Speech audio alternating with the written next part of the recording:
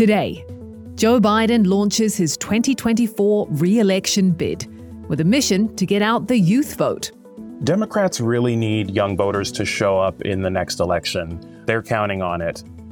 One thing Biden won't have to contend with this time round, Tucker Carlson on Fox News.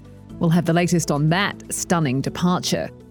And a deal to keep Ukrainian grain flowing through the Black Sea risks unraveling in the coming days. How will it impact farmers and consumers? I think you're starting to see a major issue for the global food markets because it'll effectively mean that we've got a very substantial reduction in supplies. It's Tuesday, April 25th. This is Reuters World News, bringing you everything you need to know from the front lines in 10 minutes. I'm Christopher Walljasper in Chicago. And I'm Kim Vanell in London. We start with a seismic shock to the news world. Fox News gave a tersely worded statement Monday announcing host Tucker Carlson had parted ways with the network. The news comes less than a week after Fox settled a defamation lawsuit by Dominion Voting Systems for nearly $800 million. For the latest on this, we're joined by media correspondent Helen Costa. Helen, this is a major change at Fox. Tucker Carlson's departure is a really big deal for Fox News and for Fox News' parent company. He was a rating star. His primetime show, Tucker Carlson Tonight, averaged 3.4 million viewers every night. And so what do we know about why he's leaving? Is it related to Dominion?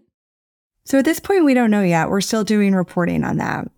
Dominion alleged in its lawsuit that Tucker Carlson allowed some of those debunked election fraud claims about Dominion to air on his show.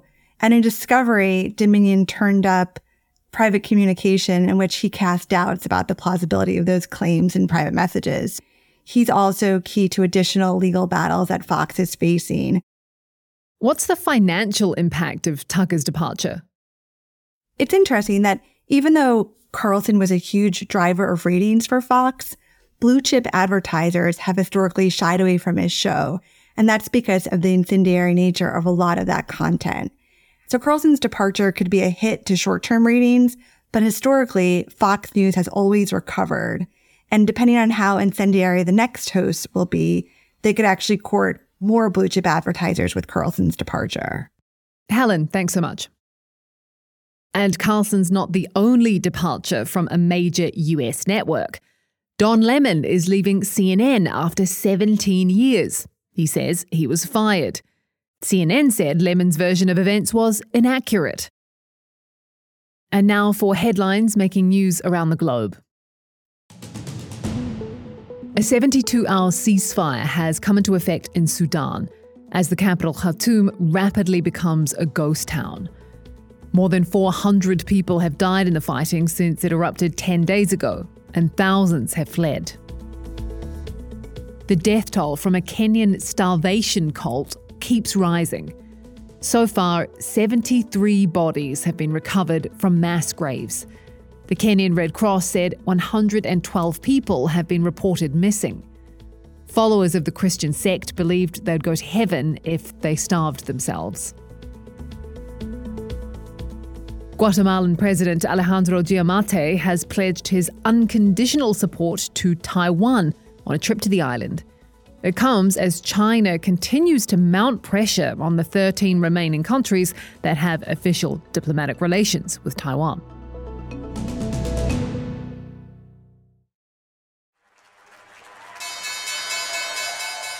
On financial markets, we are only now seeing the full legacy of last month's banking turmoil. Shares in First Republic Bank sank more than 20% after it says it lost $100 billion worth of deposits in the first quarter. It plans to shrink its balance sheet, lay off staff, and cut executive pay to reduce costs. Over here in Europe, some potentially positive news on the inflation front. French ECB policymaker François Villeroy de Galhau said food price inflation will start easing in the second half of this year. Investors are still expecting the ECB to hike rates next week. This is not a time to be complacent. That's why I'm running for re-election. It's official. Joe Biden is going for a second term. But about half of Democrats don't want him to run. They think he's too old, according to a Reuters Ipsos poll. We spoke to Trevor Honeycutt at the White House to find out how Biden and his team plan to navigate that. So in 2024, President Biden is not going to be in his basement for the campaign. He's going to be running a full campaign that is not at all affected by the COVID pandemic. And that's going to mean visiting states in person, greeting local politicians, kissing babies, doing all of the things that we expect to see from a politician. And that is going to be a real test for a man in his 80s and something that voters are going to be looking at very carefully. And so what they're going to be looking for is voters to show up because of enthusiasm over the issues, at least as much as the candidate and maybe more. And there's also the Trump factor, right? Republicans are very possibly going to be running Donald Trump again. And Democrats expect that that will generate a lot of the enthusiasm that their own candidate sometimes doesn't seem to inspire. From the White House, I'm Trevor Honeycutt. As for that other presumptive frontrunner in the race, Donald Trump is already the first former president to face criminal charges. On Tuesday, jury selection begins in an unrelated civil case over whether he lied about committing rape. Former Elle magazine advice columnist E. Jean Carroll says Trump raped her in the mid-90s. Now she's taking him to court for defamation after calling her claim a hoax and a lie. She's also suing for battery. Trump has denied all wrongdoing and is not expected to testify.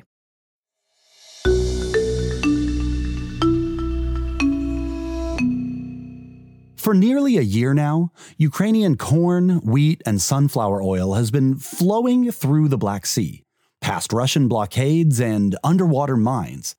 Moscow had hoped that allowing safe passage of Ukrainian crops might mean the West would ease up on sanctions that have hurt Russian wheat and fertilizer sales. But they haven't. An end to the Black Sea grain agreement could have ripple effects for both Ukraine's neighbors and the rest of the world. Our European agriculture correspondent, Nigel Hunt, is here now to walk us through the impacts.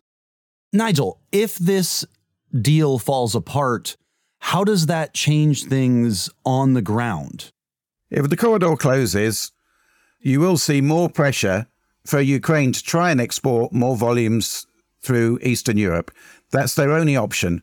The Eastern European farmers don't want it because it will depress their prices. The difficulty will be that the volumes needed to move will be much, much greater if the Black Sea corridor closes.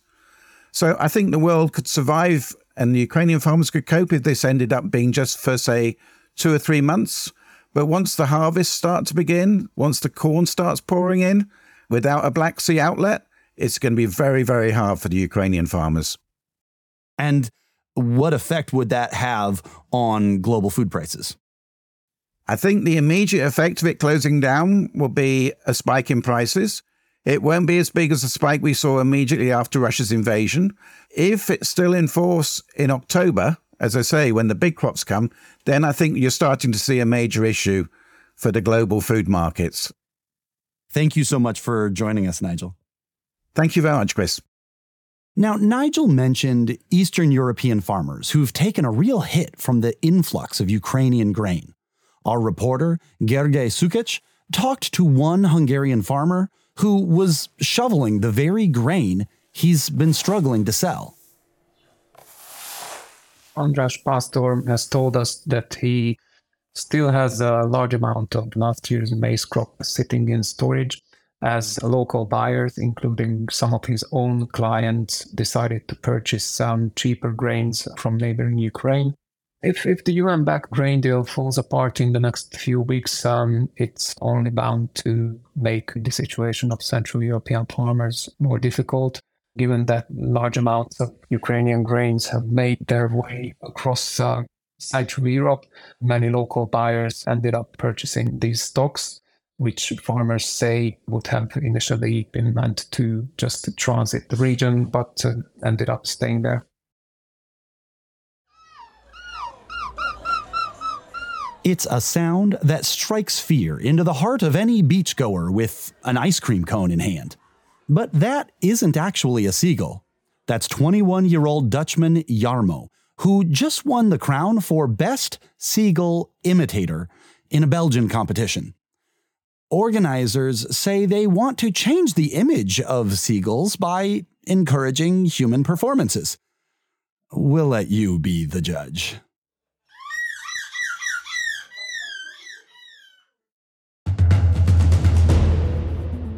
That's it for today's edition of Reuters World News. See you tomorrow. Before you go, we would love for you to tell us what you think about the show. There's a survey in the pod's description on the Reuters website or your preferred podcast platform.